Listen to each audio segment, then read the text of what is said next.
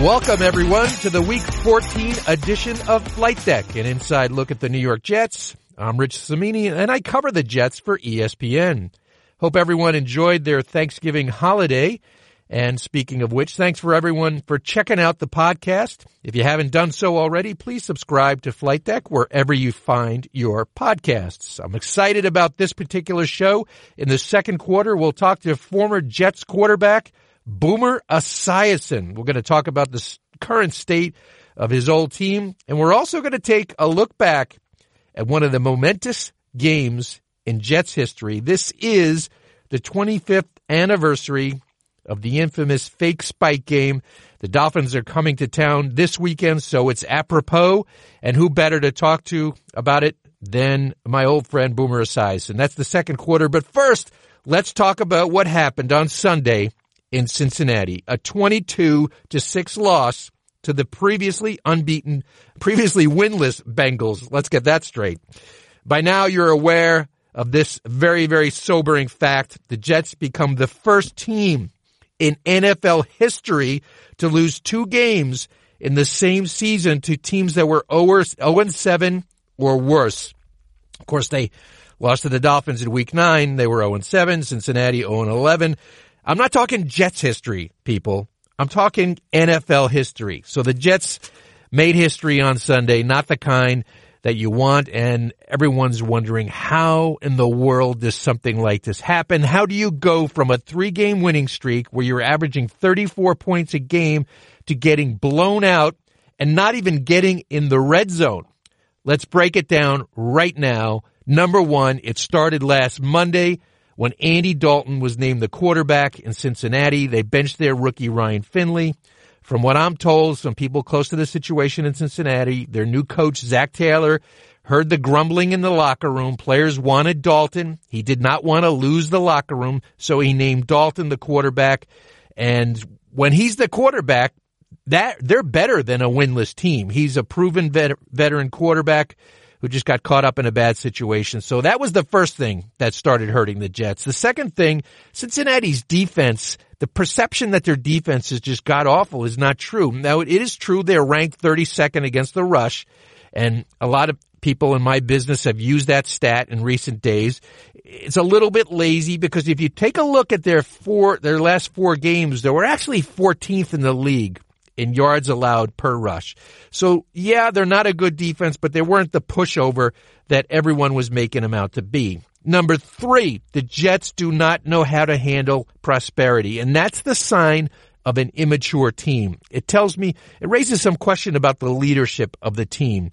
This is the 4th straight loss they've had when they've been the favorite in a game. Only 3 of those occurred this year. And that actually ties the longest stretch of losing as a favorite for the Jets since 1994 when Pete Carroll was the coach and our friend Boomer Esiason was the quarterback.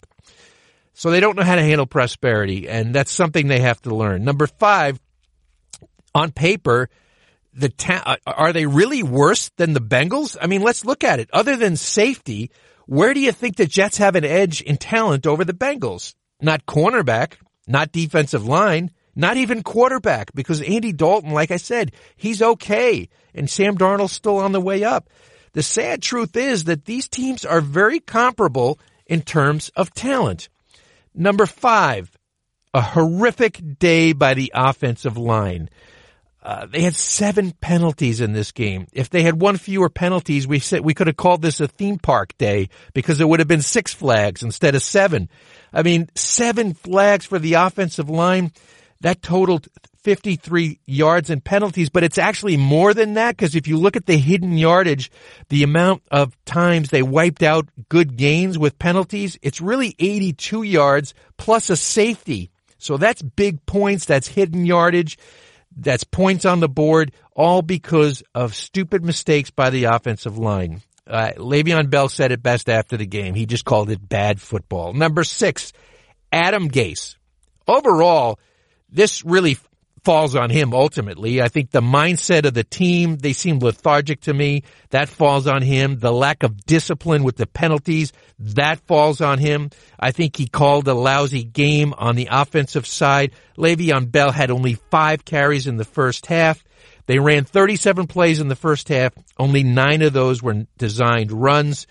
It's a little bit skewed because of the 2-minute drill at the end of the half, but even with that, it's still too lopsided. Let's call it what it is. This whole Bell signing in March has been a bust. I'm not saying that's because of him. It's multiple reasons. Bad offensive line, not using him correctly.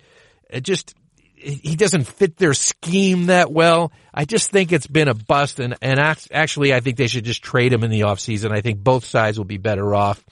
Another thing on Gase, Darnold threw 19 passes in this game of 20 yards or longer. He only hit 6.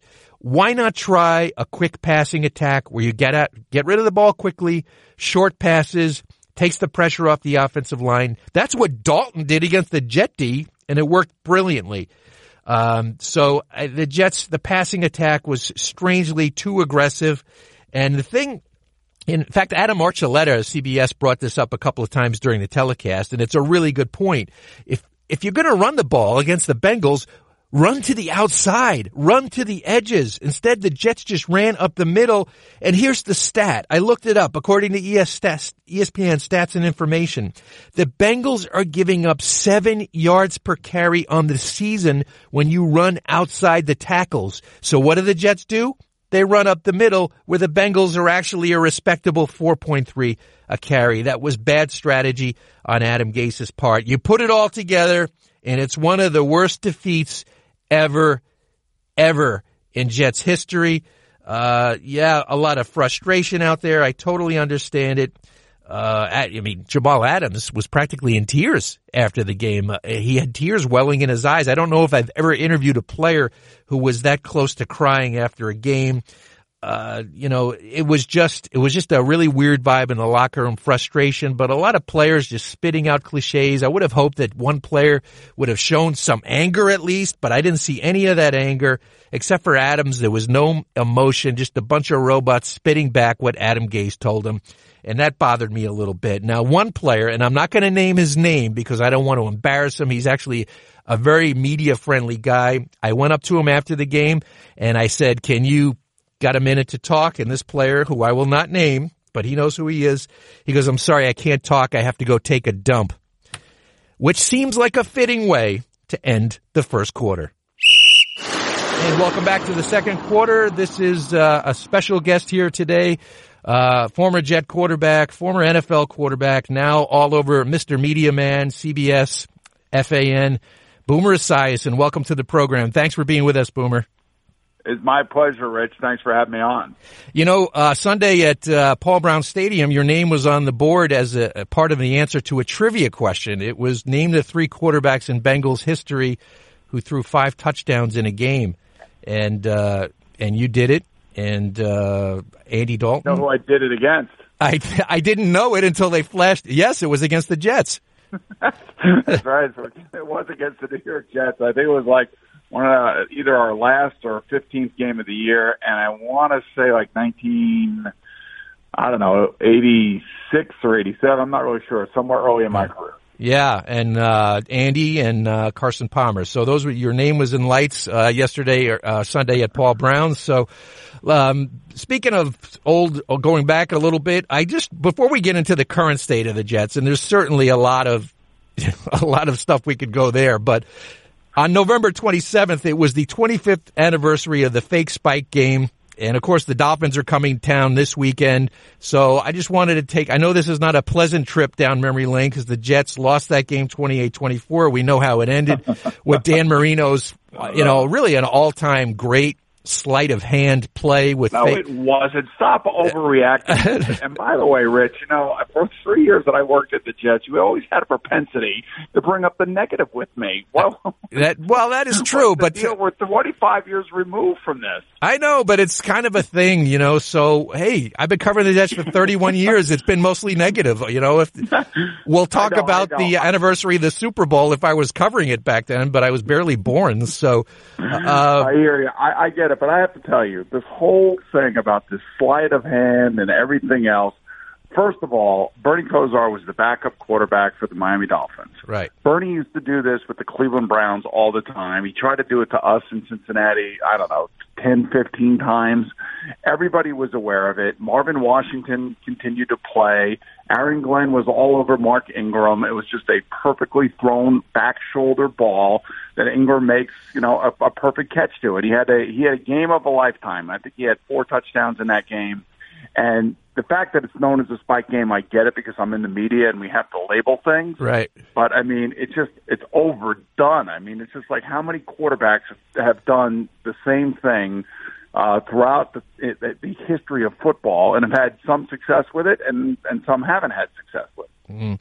Well, let me ask you this. You sat next to Dan Marino for many, many years on the NFL Today set for CBS. And so how did it come up? It must have come up, right? I mean, he must have brought that. Always. Always he was bringing it up, of course. Yeah, he loves to torment Jet fans. I mean, he lives for that. And, because he lives in Miami and there are millions of Jet fans that live down there around him, he just loves talking about that game and certainly loves, tweaking me about the game as well. So I get it. I understand it. And because of really what that game ended up leading to and the abyss that the New York Jets went into literally right after that game, and I was a part of that, was historic. It was a historic level of inept decision-making, inept coaching, inept playing, and it wasn't cleaned up and fixed until they brought in the perfect personality, and that was Bill Parcells. You're absolutely right, because the Jets lost the rest of the games that year, and Pete got fired, Pete Carroll, who, turned out to be a pretty good coach, I'd say. And then, of course, the Kotite, error, I'll call it. Debacle. Yeah, that's a good word. I mean, really after that fake spike game, and my math might be a little bit off, but I think the Jets lost like 33 out of 37 games, was just mind-boggling. I think 4-32 would be more apt, but or maybe 4-33 or 4-34, something like that. Crazy, crazy number. Well, the whole thing for me, from my perspective, there are a lot of strange things that happened when I got traded to the Jets. Mm-hmm. And it all started with them giving me Kenny O'Brien's number before Kenny O'Brien was off the roster. Right. And then Bruce Coslet gets fired. Pete Carroll gets hired, who, by the way, his coaching style back then was being criticized. However, it's the coaching style that is, that they use today.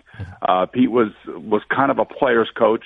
He was also a coach that at that young age really understood so much more than I could have ever imagined that he did on the football field and as a coach and as a communicator, somebody who I absolutely loved and adored playing for. To the day that, I went in there to get a bonus check and saw Richie Kotite walking into the building after I had just gotten done talking to Pete Carroll, and then finding out literally 10 minutes later that Pete had been let go and Richie Kotite was hired. Oh. That was about the most bizarre day of my life, my professional life, and just really hard to believe that Mr. Hess had made that decision. But people tend to forget that we lost Dick Steinberg that summer. He was the general manager and vice president of player personnel, I believe, and we lost him to cancer that summer. So the organization was somewhat leaderless at that point, and it led down just an absolutely atrocious road. Man, you talk about chaos. So you're walking in, seeing your one coach, and then the other coach is coming in.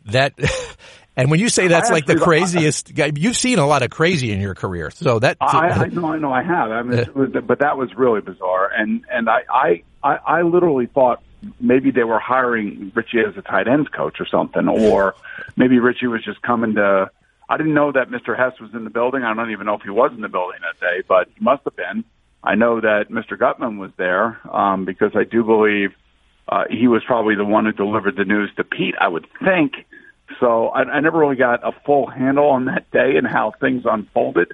All I know is that, my check didn't bounce, which was good. Good. So I got the money that I was promised, and I got a new head coach on the same day after talking to my previous head coach literally 10 minutes before, telling me all the changes that they were going to make in the offseason.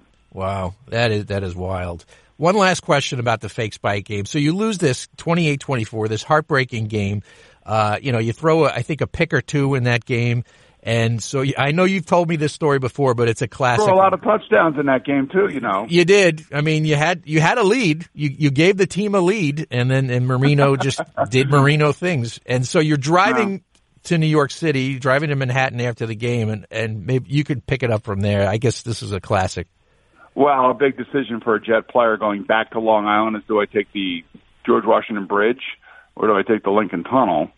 And I was in my brand new Ford Explorer. I had tinted windows. Nobody knew I was in that car.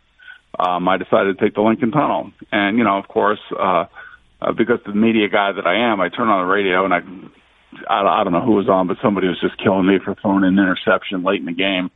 And, and as I was I remember throwing it, I think trying to hit Stevie Anderson across the middle. And I think I threw it a little bit behind him. I think it went off his hands. And it was an interception that, kind of like fueled the momentum that they were feeling, that we all were feeling on the field at the moment. And if we would have hit that pass, I think it would have calmed everything down and maybe we would have won. So, of course, I'm listening to the radio and just getting blistered. And I'm just like, oh, my God, I can't believe this, man. Why did I want to come home and do this, and all this other stuff. And there's a car accident that kind of happens next to me, and it's a woman in a car. And she's wearing if I remember, either a jersey or a sweatshirt. It was green, and she had a cigarette in her hand on the steering wheel. And it looked like she was knocked unconscious, and I had the distinction, or I guess I wouldn't say distinction, but I guess I was sitting in that car deciding whether or not do I get out in traffic approaching the Lincoln Tunnel, which is moving like at 2 miles an hour, right, and see what's happening, or do I stay in my car? Because I figure I'm surrounded by Jet fans that are calling into the band that are roasting me, Right. So I decided to get out of the car, and as I'm knocking on the window trying to get the door open, and I couldn't because it was kind of crammed in because of the accident. She got hit by a bunch of drunk guys behind her, I think. And she looks kind of up and stunned at me, and she goes, "Boomer," and I'm like, "Yes." And she goes, "Man, you guys suck." Something along that line, Yeah. I feel like only a Jet quarterback from here could truly appreciate that. So, so I kind of did that. But the next thing you know, I was signing autographs. A lot of people were very nice to me. Yeah. I mean, I don't necessarily know that those people in those cars were calling into the radio station. I have no idea. All I know is that people were very nice to me. So I do have fond memories of that day. I kind of laugh about it to this day. That is funny, though. That's what you get for being a good Samaritan. You suck. And being the Jet quarterback. Speaking of Jet quarterbacks, let's talk about the current situation here. What was your where do you Sunday's game in Cincinnati? How stunning! What kind of raw emotions did that stir in you to see the Jets lose to an 0-11 team? On Friday on our radio show, we both talked. My partner and I, Gio, both talked about the Jets and having to face Andy Dalton, and that the Bengals had been competitive the week before in Oakland. Their defense played tough. If Andy would have played that game, they probably would have won the game. Ryan Finley had not been playing well, so we felt like, why couldn't have the Jets played the Bengals 2 or 3 weeks earlier? This is not going to be an easy game, and like I said, the defense for the Bengals has actually been playing reasonably well, even though they are probably the worst run defense in football. So I figured maybe Le'Veon Bell was going to go over 100 yards and would really try to pound the rock and things of that nature. I was stunned. Watching the game, I was frustrated. And the reason I was frustrated is because from Le'Veon Bell's first drop pass to the plethora of just frustrating penalties just made it an unbearable watch. And the Jets never got into the red zone. And against a team that is 0-11 is just unthinkable. Right. Especially in this day and age with the way the rules are, the way the quarterback's playing. And then when you take into account the drop passes and then, the holding penalty for a safety, by Kelvin Beachum. Yeah. These are things that were really, really frustrating to watch. And as a former player, I've been in games like that. I'm not saying that I haven't, but I felt like after 3 straight weeks of 34 points and Sam really getting his game back, he was victimized by a couple really key drops and key penalties that stopped the momentum from ever happening for them. And it's one of the reasons why the game appeared to be so flat from a Jet perspective. How much do you put it on Gase, the coaching factor? Well, the coach is a big factor, but coaches get blown out all the time. Bill Belichick gets blown out, a couple times a year. I feel like everybody, but he does end up winning Super Bowl. So you kind of give and take with him because he has the credibility. But for Adam, with the way this season has gone, and the difficulties that he has had to deal with personally over the first 5 or 6 weeks of the season. Nobody could have foreseen that. And coming out of it, you finally saw like what I believe is a really good football team with some good players and a good defense, a good solid defense under Greg Williams, one of the best defensive players in football, and in Jamal Adams, a couple of finds at cornerback. Now all of a sudden, you have the makings of what you think could be a pretty good future, and then they go out and do this. So I didn't expect them to make a run for the playoffs, but I was hoping that they would be 6-7 by the time they played Thursday night in Baltimore. At least that would have made it somewhat interesting. But now I think it's back to the drawing board. And unfortunately for Adam Gase, he's got to feel the sting of the criticism that comes along with having a performance like that, especially when you're an offensive coach. Yeah, I mean, that was pretty rough. Like you said, to not get in the red zone in an NFL game is just it's pretty hard to. It's mind-boggling in this day and age. I mean, really, totally. In this day and age, with the way the rules are set up, and I mean, look, Denver throws the ball down the field at the end of the game yesterday against the Chargers, and this phantom pass interference comes out of nowhere, and the Denver Broncos kick a 40-50 yard field goal to win the game. Yeah. I mean, the Jets couldn't even get that. So I mean, it's just it was amazing to me watching it. And that's why, going on and talking about it today, you talk about it from the frustration standpoint because those young players should be a lot better. Robbie Anderson needs to make that catch in the end zone. Yeah. Darius needs to make a catch along the sideline. There are a number of opportunities that they just squandered yesterday, and now they're picking up the pieces once again, and hopefully they'll get it back this week. Yeah, so the angry mob of fans, which had been quieted for 3 weeks, is now angry again, and they want a coaching change, and I don't think, it's not going to happen. Christopher Johnson already said it's not, nor should it. I agree with you. I mean, you just don't want to wreck the thing after 1 year and considering all the injuries they've had. So it sounds like you're on the give him time, let's see what he can do bandwagon with Gase. You're not reactionary. Right. I've seen, the one thing I have seen is I've seen Sam Darnold grow up right in front of our eyes.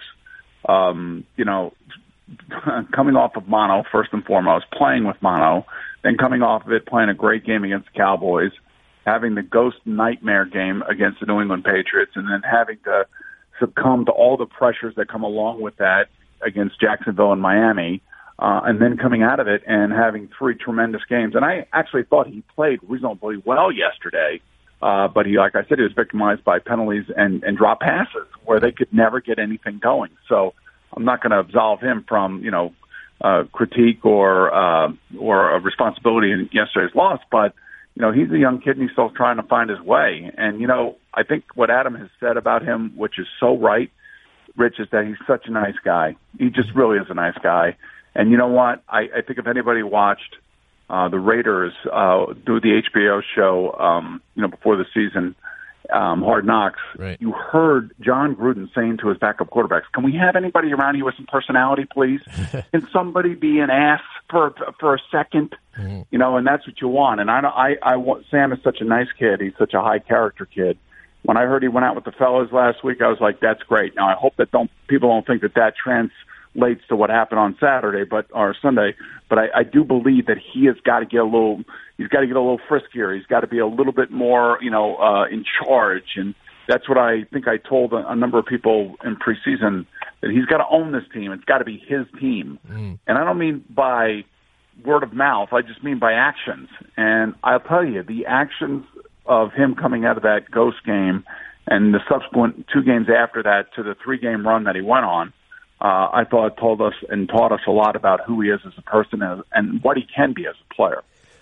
We all wrote about he went to Gase after the Jacksonville game and had a conversation and started really being a little more assertive, according to Gase. He was saying some of the stuff he liked and didn't like. Let's do it this way. And Adam was really pleased to hear Sam kind of come out of his shell a little bit.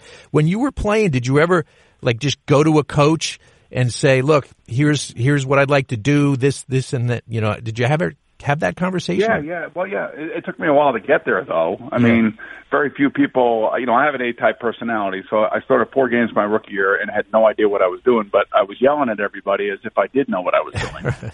So my personality actually helped me a little bit. It wasn't until my second year where I really started to understand, you know, the offense, the defense, how you discuss things with your teammates and your coaches, and, you know, how you build a game plan, what you're looking at on film, how you translate what the other team is doing to the game plan, and then try to execute it during the week. So there's a lot of things that are going to be on the young man's plate, especially when you're playing, you know, in a high-profile city, in a high-profile position. So I understand all the, I guess, the pressures that he has that are being thrown at him, and it's coming at every which way. And, you know, first of all, nobody expected mono, and then the next thing nobody expected was seeing ghosts. Yeah. And so what he has had to deal with this year, you can't understand it unless you've walked a mile in a man's shoes. Right. So I totally get all the pressures that he's been under, and the fact that he's fought out of it, and he showed great promise in the 3-game winning streak and the 34-point scoring, and I know the defense helped in very many ways in that little run. And he actually, I thought, played okay yesterday. I would probably give him a C+ to a B performance yesterday. I wouldn't give him a D. But he could have been a little bit better, but he also could have been helped. So I think the future is really bright for him. I like this kid, and I think Jet fans will really come to love him. And that's why this relationship with him and Gase, it's got to grow, man. They got to trust each other. Sam's got to learn to trust his coach. The coach has got to get to know Sam on the field. And the fact that Gase even started with one GM and then gets a new GM halfway through the summer, and that GM really hasn't had his fingerprints on this team just yet.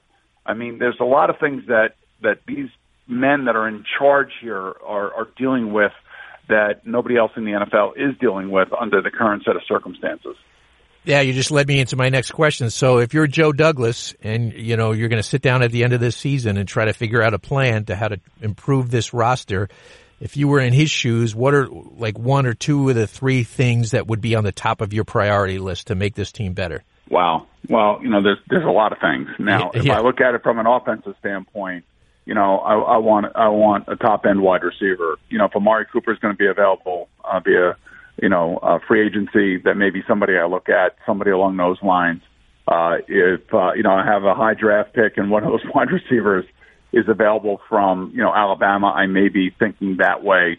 I also know that he's an offensive lineman, and where did he come from? You know, he came from two places. If you think about his background, his recent background, Chicago and Philadelphia. And when he was in Chicago, they rebuilt the offensive and defensive line, and in Philadelphia, they rebuilt the offensive and defensive line. So I got to believe his background is telling you, or telling us, to expect a lot of movement in those areas.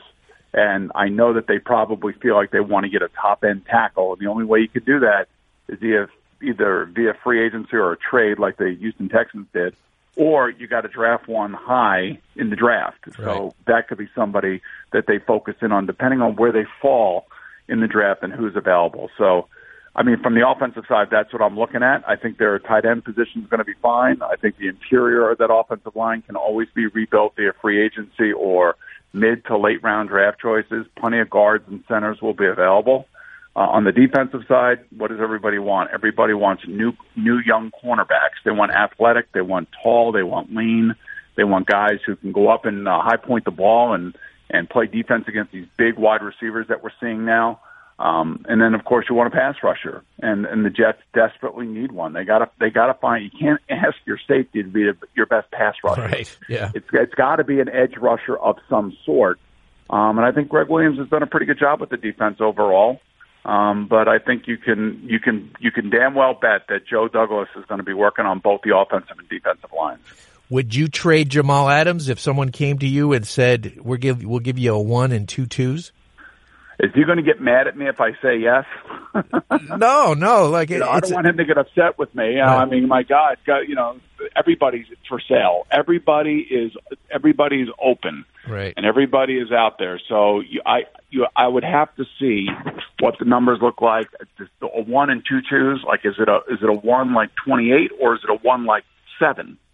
So I mean, what are we talking about here? And I will tell you this: that prior to this whole blow up with Jerry Jones, who I don't trust, who I think in some ways is good for the NFL, but in other ways is really bad for the NFL, because Jerry Jones recruits players who are under contract by other teams by leaking trade potential trades to the media, and that's wrong. He did it with Earl Thomas in Seattle, and I do believe that he did it with Jamal Adams and the Jets. And he puts the Seattle Seahawks in a bad spot, and he put the Jets in a bad spot. And then the players react because they're emotional and they don't get it and they don't understand it, and social media is all over them. And this is, this is Jerry, as he says in his own words, dropping chum in the water. And that chum, as he's dropping it in the water, is really impacting negatively the fan base and the player and, of course, the front office. And Joe Douglas may have had conversations with Jerry Jones, okay, and that's fine. That's his job. He's supposed to have conversations with people. But Joe Douglas isn't calling you or Mark Cannizzaro or Manish Mehta or anybody else, for that matter, telling you about his conversations with other teams unless he wants that out there. And maybe why he wants it out there is to put pressure on that other team. But Joe Douglas is not that type of guy. He'll never do that. Dave Gettleman will never do that.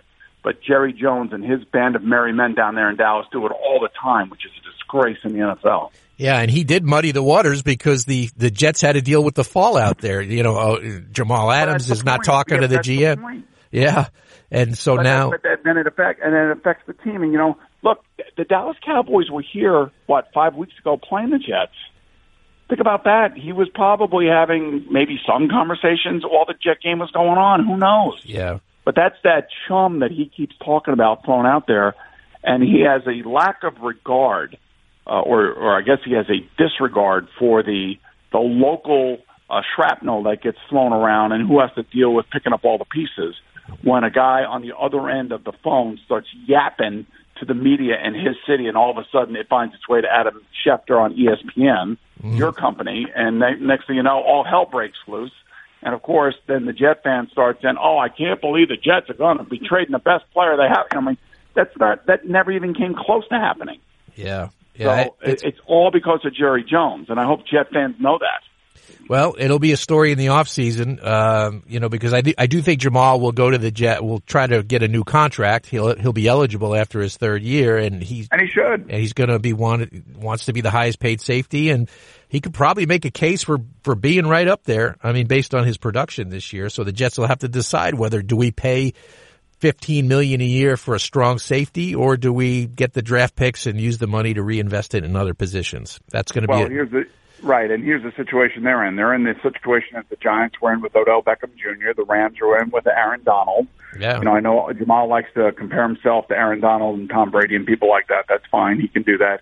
But I will say that I did talk to other coaches prior to some of this stuff regarding Jamal Adams, and two of the coaches in particular that I spoke to that are, with other teams, told me that he is the best safety in football. They told me flat out he's the best safety in football. He is a gamer. He's got instincts on the field that are akin to Troy Polamalu, and Coach Cowher is even second those things because Coach Cowher loved Troy Polamalu. He goes, he sees a lot of that type of player in Jamal, meaning that it's like some of these kids go on the football field and they feel like they were born there, and they have this instinctive ability to do things, and that ultimately creates a Hall of Famer if they truly want to be great. I mean, Ronnie Lott wanted to be great. He put the time and the effort into it, and he played that safety position like nobody I ever played against.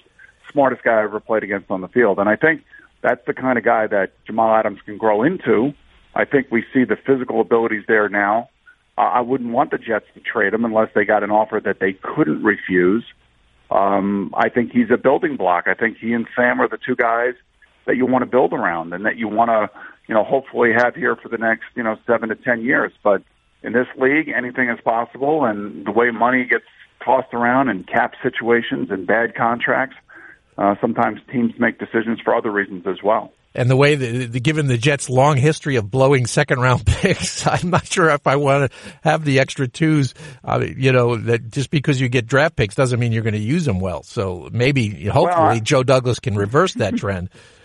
Well, you hope. I mean, for the most part, when you think about some of the first-round picks that they've had here, I mean that have turned out to be pretty good. But if Sam turns out to be the guy that we all think he is, then that's the ultimate draft pick. That's the ultimate thing that the Jets have not had. They've never had a true, I guess Kenny O'Brien was a guy that they drafted, and he was their guy until I got here. then maybe it was Chad Pennington could have been that guy, and then he got hurt, and then Vinny was a guy for a little while, but he's a mercenary. Brett Favre was a mercenary. They thought that Sanchez may have been the guy. He didn't turn out to be the guy. Then it was Geno Smith. He was not going to be the guy. Right. So now you got to hope that Sam Darnold happens to be the guy, and he can make everybody else around him better. I actually think the offensive line has gotten better as Sam has gotten healthier and better himself, simply because he's communicating better on the field. And another year in this offense and another year coming back in the offseason and working with Adam should make the whole situation even better than it is right now. All right. Well, we'll have to see. It'll be when you cover the Jets, it's always an interesting offseason. So I think it'll be another one of those interesting off seasons coming up. And Boomer, I can't thank you enough. We all know you have such a busy media schedule. You have more jobs than anyone, and I don't know how you do it, but you've always been really good to me, going way back to 1993 when you came in. From East Islip, so we had that Sachem East Islip rivalry going there. Yeah, and, again, negative towards me again. Well, I don't want to say it won the championship game your senior year, but, I think Sachem might have pulled that one out. Yeah, they might have won the game, but we won the Rutgers Cup, so calm down there, Chief. Okay, hey, all the respect to East Islip, because I know Sal Ciampi, and that guy is a legend, so I do have a total respect for East Islip. But Boomer, thank you so much for coming on the show. Can't thank you enough, and hopefully we'll catch up soon down the road. Sounds good, Rich. Always love talking about the Jets with you. All righty. Chuckle every now and again. Take it easy.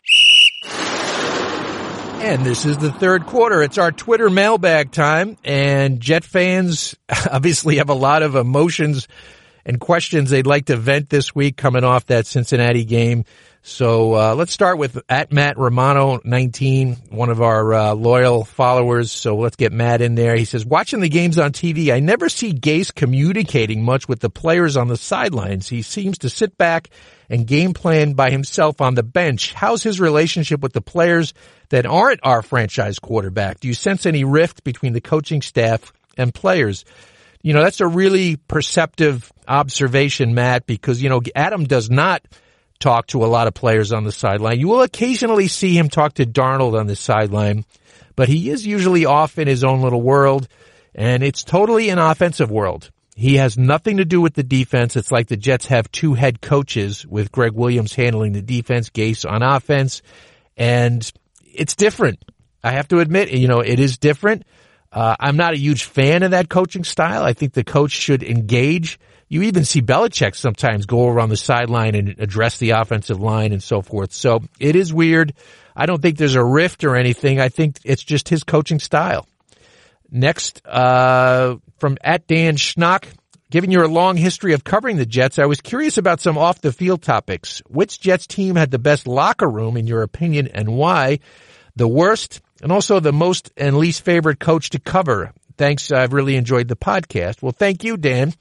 And, this is tough. When you cover 31 different teams, variations of the same team over 31 years, there's a lot of good ones. I mean, I have probably an affinity for some of the older locker rooms, the 1998 team with Vinny Testaverde and Wayne Corbett and Keyshawn Johnson. That was a really good locker room to cover, a really good bunch of guys. And I've said this many times, even though they were awful in 95 and 96 under Rich Kotite, great bunch of guys in that locker room. Still keep in touch with a bunch of those guys, the Marvin Washingtons, the Jeff Lagermans of the world, just good guys. And Marvin Jones is a good friend. So those are my favorite coaches to cover. Just from a media standpoint, I would say Rex Ryan, of course, because he's so larger than life, and then, Parcells, because he was larger than life and his moods changed every day. You never knew what you were going to get. And, I also learned a lot about football from covering Bill Parcells, because he would explain things in a way that I had never heard from any coach before. My least favorite coaches, Bruce Coslett and I really did not get along too well. I was not a fan of his coaching. And of course, Rich Kotite, who was just a bad coach, and we did not get along too great. And I was highly critical of his coaching, as of course he deserved to be, because they were 4-28 under him. Next question comes from @Joe_LaCalandra. Do you see the Jets letting Robbie Anderson walk after the year? If so, how do they go about rebuilding their wide receiving group? A very valid question, Joe, because Robbie will be an unrestricted free agent, and I do think they're going to let him walk. And his price tag's going to be high. You know, he's going to be asking for, well, it's not going to be as high as it was because his numbers are really down this year, but he's going to be looking for at least 10 or 12 million a year. I don't think they see him as that kind of player. There's some flaws in his game. Now, you saw him play a strong game against Cincinnati on Sunday, even though he should have caught that pass in the end zone.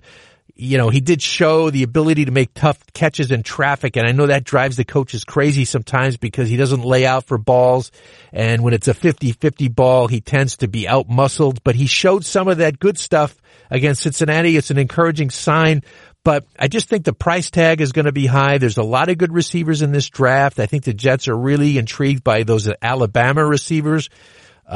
Starting with Jerry Jeudy and on down the list. So I think they'll rebuild it through the draft. Next question. Let's see here. What should we go with? What about Avery? This comes from Knicks Jets 27. Will Avery Williamson be back next year? Now, he's got 1 year left on his contract. That's next year. And I tend to say no, though, because he's coming off an ACL surgery. His cap number is about $8 million next year. And I could see them trying to renegotiate that and making him see if he'll take a pay cut because he is a good player. He's a good first and second down player. But at $8 million for a guy coming off an ACL, I don't see it. So I think they'd probably want to cut bait on that and maybe try to renegotiate after that because, like I said, they'll have C.J. Mosley back next year, and they have Cashman will be back next year. So they have some options. So I don't think they're going to pay that kind of money. Next question from @MaryNYC1. Has Gase lost the locker room?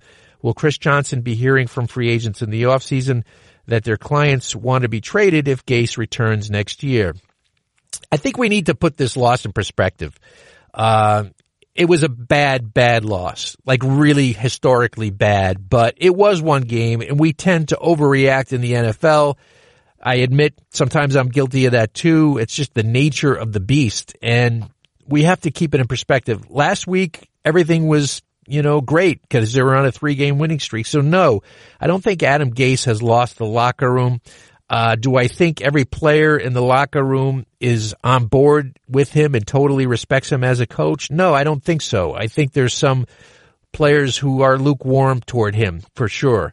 But I don't think he's lost the locker room. I tell you one thing, though. This game against Miami will be really interesting to see how they react to this kind of loss.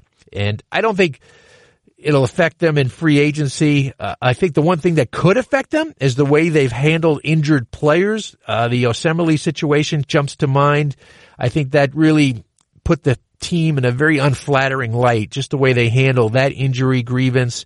That sort of stuff gets noticed by players around the league and players in their own locker room. So that could affect them in free agency.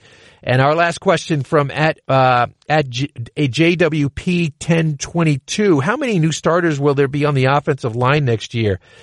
A lot. I could see at least 4 new starters on the offensive line.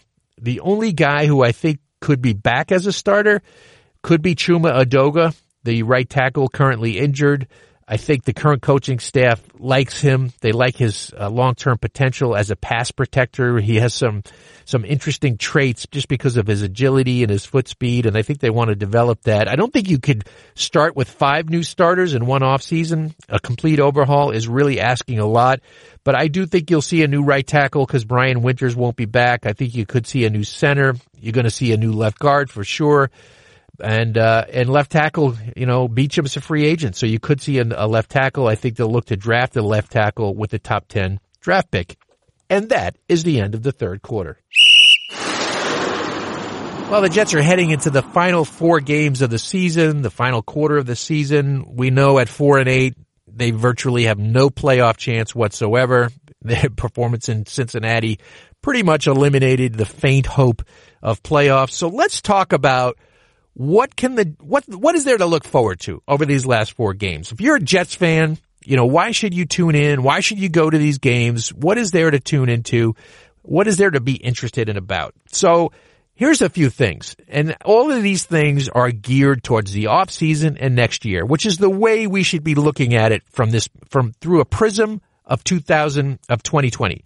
Because the season's over, let's look ahead and how they can make this team better. And the first thing you want to watch over the last 4 games is Sam Darnold. He's obviously made some good progress over the last few games since he came back from mono, since he went through that rough patch in the middle of the year. He's got a good thing going. And the one thing he's done better the last couple of weeks is he's eliminated the turnovers. Even as bad as the offense played in Cincinnati, Sam had no turnovers. He did a good job of securing the ball. He did take a number of hits, from pass rushers, and he managed to secure the ball. There were no fumbles. And so that's something that's good. You want to build on that.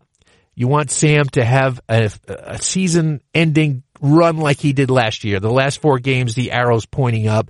That would really give the team a little bit of momentum going into the offseason. The second thing, I want to see something from Quinnen Williams. I know he's starting to become a polarizing player among fans. Some say it's too soon to panic. He's a rookie. Other people are like, oh, this guy's a bust. I'm somewhere in the middle on it because it is too early to panic. He's only 21 years old. I mean, let's give the kid a chance to develop a little bit. It's too soon to draw any conclusions, but he's played about 150 snaps over the last 4 games, and he's only got 4 tackles and no sacks. And I know production can be misleading for defensive linemen, and I just want to see some production over the last 4 games. I want to see 1 or 2 disruptive plays a game. I'm not expecting him to be Bosa or Josh Allen or now Ed Oliver's on fire with the Bills. Let's just let him be the best Quinnen Williams he can be, and let's just show something, a spark here and there, something to build on for next offseason. Another thing you're looking at is Robbie Anderson, and we touched on this in the 3rd quarter with a Twitter question about his future. I think the Jets have to decide whether they want to go long-term with Robbie. He's going to be a free agent. My sense now that I get is that they probably let him hit free agency and then he'll probably move on. Now, he did have an encouraging game against Cincinnati, 100 yards receiving, tough catches, showing some toughness. You like to see that. Can he maintain it over the last 4 games? If he can, maybe he can change my mind about what things look like for him in the long term. Another thing is Le'Veon Bell. He's under contract for 3 more years. We know that really doesn't mean much in the NFL. I know where I stand on this. It's like, I don't think he's a good match for the Jets. I think this marriage has run its course after 1 year. I would look to trade him in the offseason. It's going to require eating some of that contract. He's got $13 million guaranteed coming to him. You're going to have to eat some of that to entice a team to trade something for him. I would go ahead and do that. I just don't think he's right for the Jets. I'm not bashing him as a player. I'm just saying it's not the right fit because of the line, the offense, and so forth. So I think the Jets have to figure that out over the next 4 games. I have a feeling I know what they're thinking. I think they're probably in the way I think, and that it's time to move on. But let's let it play out. Let's see if he can have a breakout game. And the last big issue is going to be Jamal Adams. I don't think he'll play on Sunday against Miami. He's got a sprained ankle. He's going for an MRI. Tests weren't available as of late Monday, but I'd kind of be surprised if he plays this week. They obviously don't want to rush him back. The games are meaningless. It's not like they're playing for anything, so let him get healthy before he comes back. Why force it? And so they're going to have to make a decision. We talked about this in the 2nd quarter with Boomer. Do you trade a guy like that? Do you say, okay, we don't want to pay you $15 million a year as a strong safety. We'd rather get draft pick compensation and use that to rebuild the offensive line and take the money and invest it elsewhere. So they're going to have to make that decision. And so let's see how things play out with Jamal Adams. He's become, it's like you have to listen to everything he says because he seems to throw out little crumbs out there, about his mood and about, how committed he is. And so it looked like he was all in as of a week ago, but then after the game, he's in tears. In 31 years of covering the Jets, I don't think I've covered a player after a loss who was fighting back tears like that before. So I wonder where his head is. And so that's a storyline we're going to be following over the next 4 games. And then it becomes the Joe Douglas show in the offseason. How is he going to make this team better? He's got a massive job on his hands, probably more so than he anticipated when he came in. But that's why he got a 6-year contract, because he knew this was not going to be an overnight rebuild. So those are some of the storylines I'm going to be following for sure. You're going to be reading a lot of those kind of stories on ESPN.com over the next 4 weeks, because the games at this point are basically meaningless. You want to follow the storylines as we look forward to, what the Jets hope is a brighter future. And that's the end of this week's show. I want to thank my guest, Boomer Esiason. I could talk Jets with him for hours. He's just such a really good guy and always brings an interesting perspective to the table. So thanks for Boomer for coming on this week's show. Thanks to my producer, Jeff Scopin, for putting it all together. And as I said at the top, please subscribe to Flight Deck. You can find it wherever you find your podcasts. Give us a chance and check us out. We got some good stuff here as this season winds down. Be sure to give us a listen. Thanks for all the support. And just remember, I'll leave you with this. When in doubt, don't punt. Go for it.